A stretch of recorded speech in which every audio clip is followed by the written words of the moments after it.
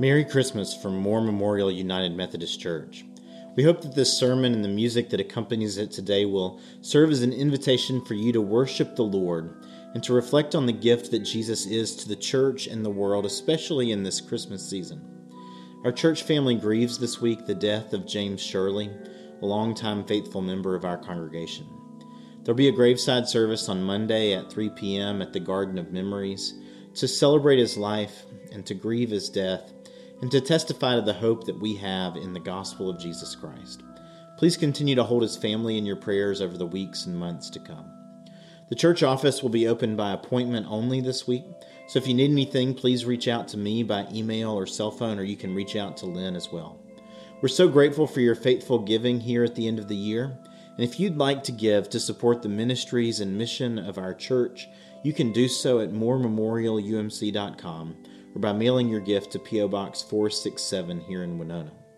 This week's sermon focuses on the way God vindicates his people by making us righteous and by inviting us to be a part of his mission to vindicate the whole world. I pray that it speaks directly to your heart and that it invites you to be an ever more faithful disciple of Jesus, who is our salvation. May you celebrate God and his presence to his people today. Amen.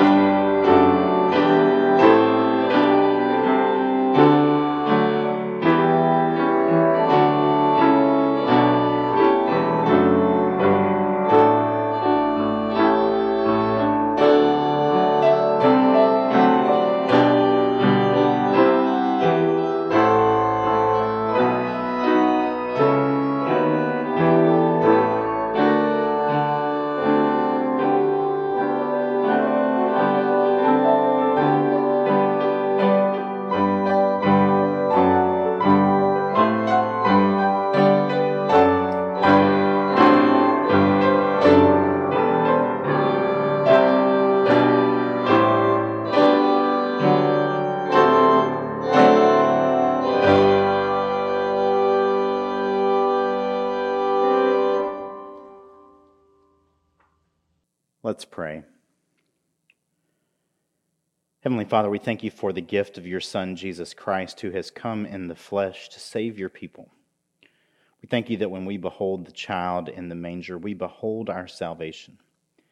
That you have knit human and divine being together in the person of Jesus Christ, that we humans might become more like you, that your image might be restored in us, that we might be saved. We pray, O Lord, that you would save us, that you would introduce us to your Son, Jesus, in a way that reminds us that we have not been forsaken by you, but loved, in a way that invites us to love the world as you have loved us. This we pray in Jesus' holy and precious name. Amen. Our first scripture reading this morning comes from the prophet Isaiah, the 62nd chapter. We'll read verses 1 through 7. Hear this word. For Zion's sake I will not keep silent, and for Jerusalem's sake I will not rest, until her vindication shines out like the dawn, and her salvation like a burning torch. The nations shall see your vindication, and all the kings your glory. And you shall be called by a new name that the mouth of the Lord will give. You shall be a crown of beauty in the hand of the Lord, and a royal diadem in the hand of your God. You shall no more be termed forsaken, and your land shall no more be termed desolate. But you shall be called, my delight is in her, and your land married. For the Lord delights in you, and your land shall be married. For as a young man marries a young woman, so shall your builder marry you.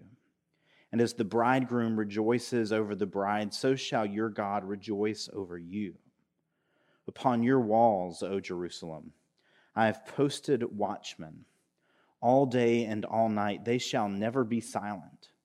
You who remind the Lord, take no rest, and give him no rest, until he establishes Jerusalem and makes it renowned throughout the earth. The word of God for us, the people of God. Thanks be to God. Our second reading this morning comes from Paul's letter to Titus. You can find the scripture we're looking for in the 3rd chapter of Titus. I invite you to hear this word beginning in verse 3. For we ourselves were once foolish, disobedient, led astray, slaves to various passions and pleasures, passing our days in malice and envy, despicable, hating one another. But when the goodness and loving kindness of God our Savior appeared, he saved us, not because of any works of righteousness that we had done, but according to his mercy, through the water of rebirth and renewal by the Holy Spirit. This Spirit he poured out on us richly through Jesus Christ our Savior, so that having been justified by his grace, or so that having been vindicated by his grace, we might become heirs according to the hope of eternal life. This too is the word of God for us, the people of God. Thanks be to God. You pray with me and for me now. May the words of my mouth and the meditations of each of our hearts find acceptance in your sight, Almighty Father. For it is you who are our rock and our Redeemer. Amen. This is the last sermon that I'll preach in 2020, which is a weird thing since it feels in some ways like time stopped back in March.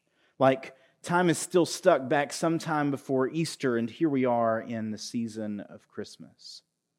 It seems like the best way for us to end this year with these passages is with a call to prayer. So that's fundamentally what I have to say to you today, is an invitation to pray. It's a call to prayer because Jesus is born, a child of blessing and promise. And it's not just that he is the one who will save us and that he has arrived. In his arrival, we find salvation. We see this in Simeon's prayer in Luke 2 when he meets Jesus at the temple. He says, "Now, O Lord, let your servant depart in peace according to your word, for my eyes have seen your salvation, which you have prepared in the presence of all peoples, a light for revelation to the Gentiles and for glory to your people Israel." This is long before Jesus dies on the cross, long before his resurrection and ascension and glorification. Simeon beholds the child Jesus, and he says, "My eyes have seen the salvation of the Lord." Jesus is here. We are saved. Period. He's here. It's accomplished. We see it in Titus as he describes what happens when God shows up in goodness and loving kindness. We once were foolish and disobedient, easily led astray, passing our days in malice and envy, hated by men and hating each other. That's where we were. But in Christ, God has shown us His goodness and His mercy, His loving kindness. Not because of what we have done, not because of our righteous deeds, because we're not righteous or blameless and we haven't done anything praiseworthy. But in Christ, God has shown us His goodness and His loving kindness. By His own mercy, He's made us new through the waters of baptism. He has led us to be reborn by the Holy Spirit, which has been poured out on us through His Son, Jesus Christ. This is sure. It's complete. Salvation is real and it's here. The unspeakable goodness that we dare not even hope for has arrived, and in Christ through baptism is applied to our lives. Internally, this is true because it rightfully situates us in faithful relationship with God our Father and Creator. And it's true externally as we're incorporated into the life of the church, the living embodiment of the kingdom of God in the world. God's salvation is real for God's people now. That's what we mean when we say Merry Christmas. Christ has arrived and is worth celebrating. And yet there's another sense in which the world feels forsaken. And we know it.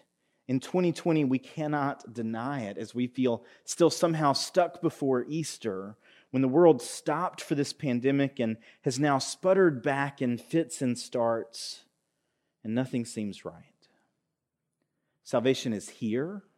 Salvation is available. And salvation is so good. And yet the whole world doesn't know it yet. Much of the world feels forsaken, desolate. Maybe you yourself feel forsaken, desolate, unwanted. Those aren't words that we throw around in everyday conversation. Let's just say it, they're depressing.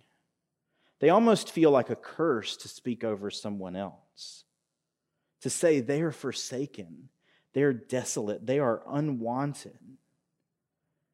And to call someone or something God-forsaken, that's even worse. It seems like God cares nothing for them.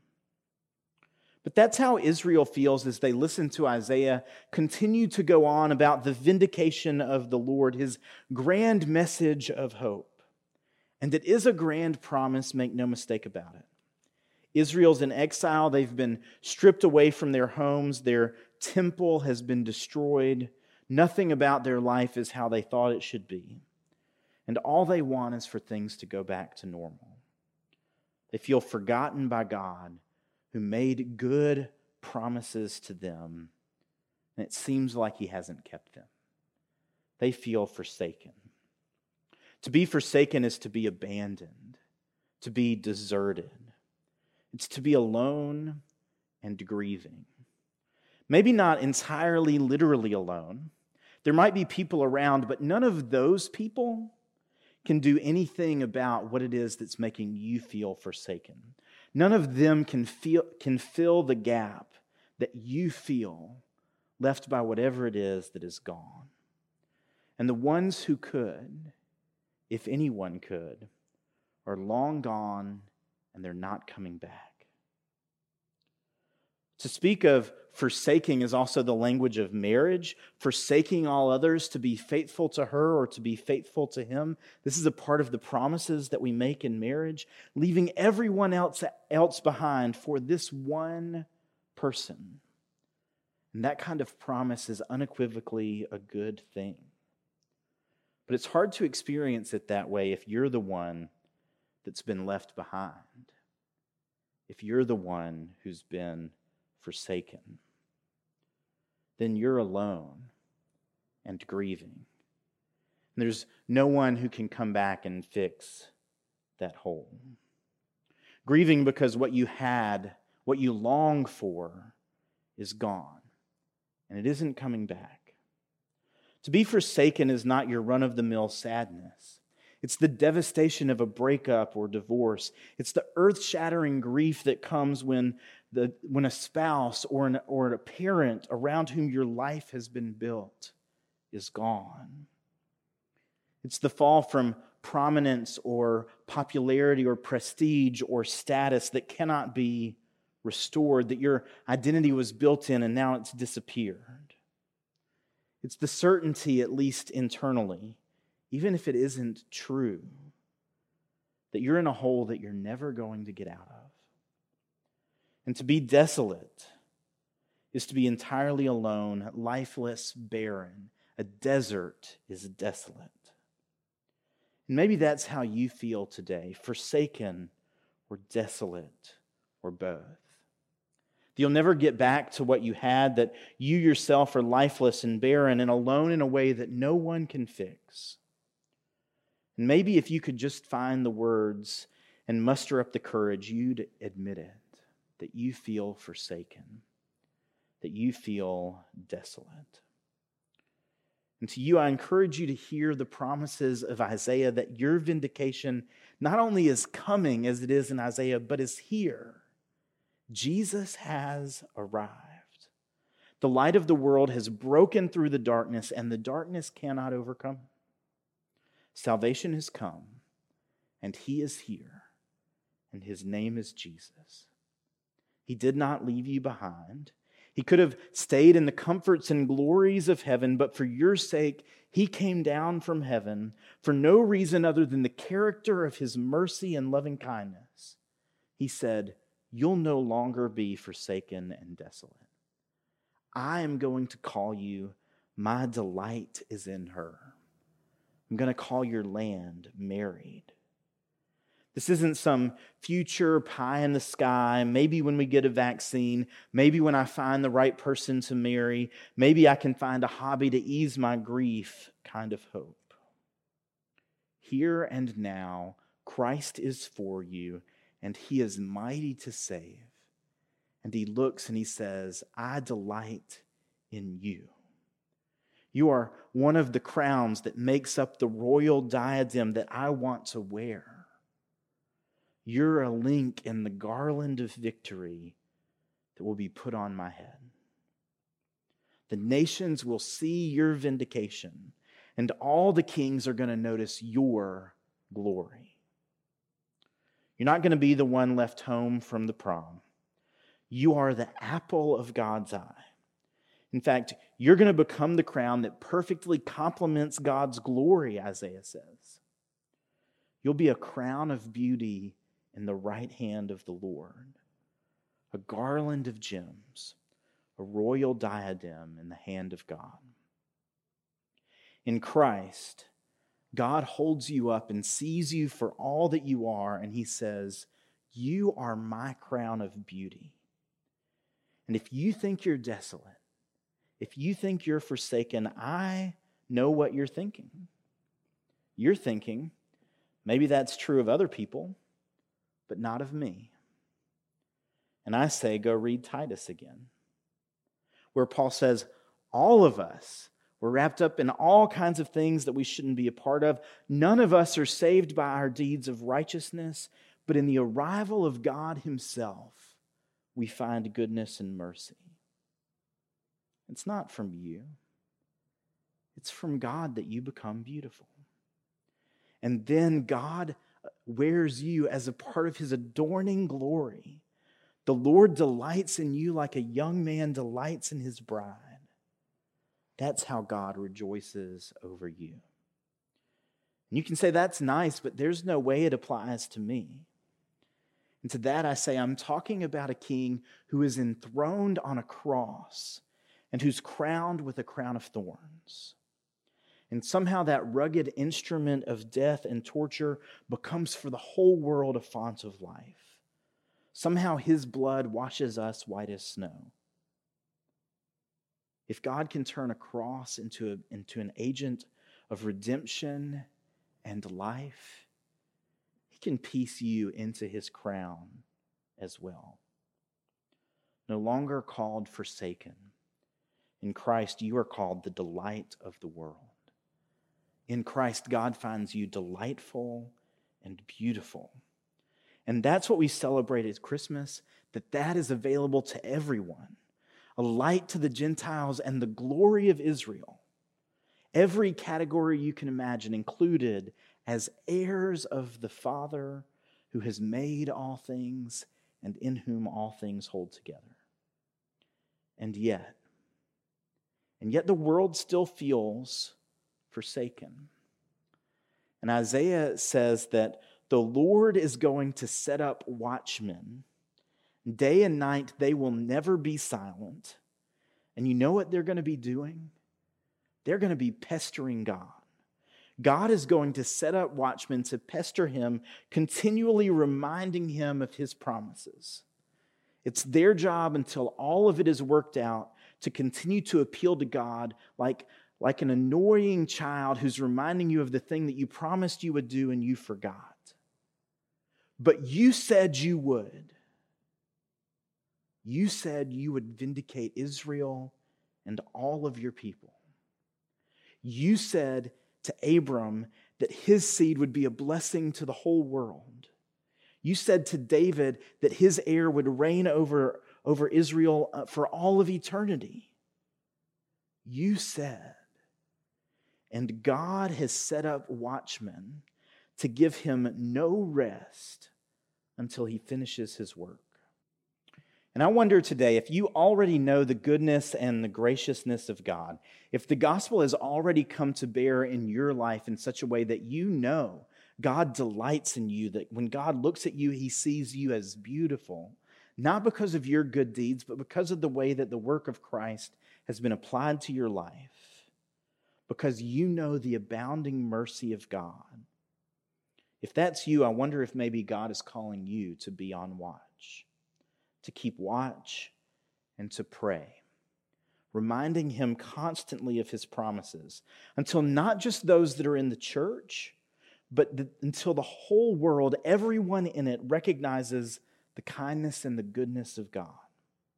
The God who's looked upon a world that seems utterly forsaken and said, I'm going to make all things new.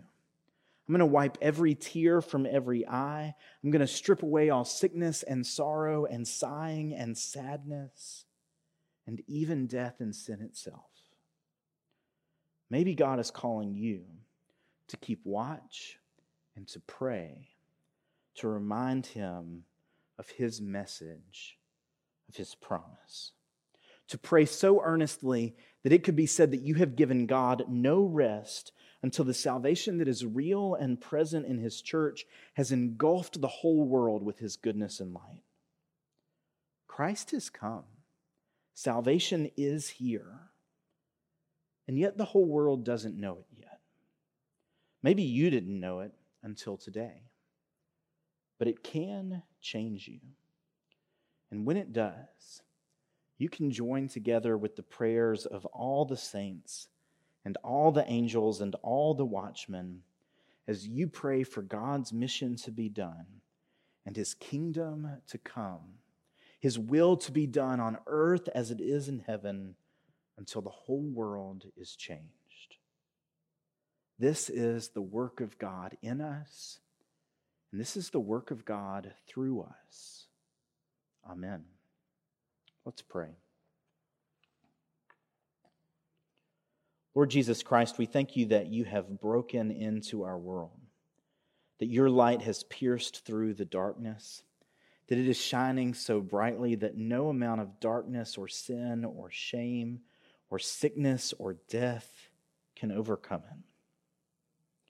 And we pray, Lord, that you would light that light in our lives in such a way that we could be said to be a city on a hill. People from miles around might see your glory in us, because we know that when God holds us up, he sees a crown, that he is vindicated, that he has declared is righteous, and that through us he is continuing his mission of making all things new. Write your hope and the reality of your salvation for us in the present on our hearts. This we ask in the name of your Son, Jesus Christ. he who lives and reigns with you in the unity of the Holy Spirit, one God, now and forever. Amen.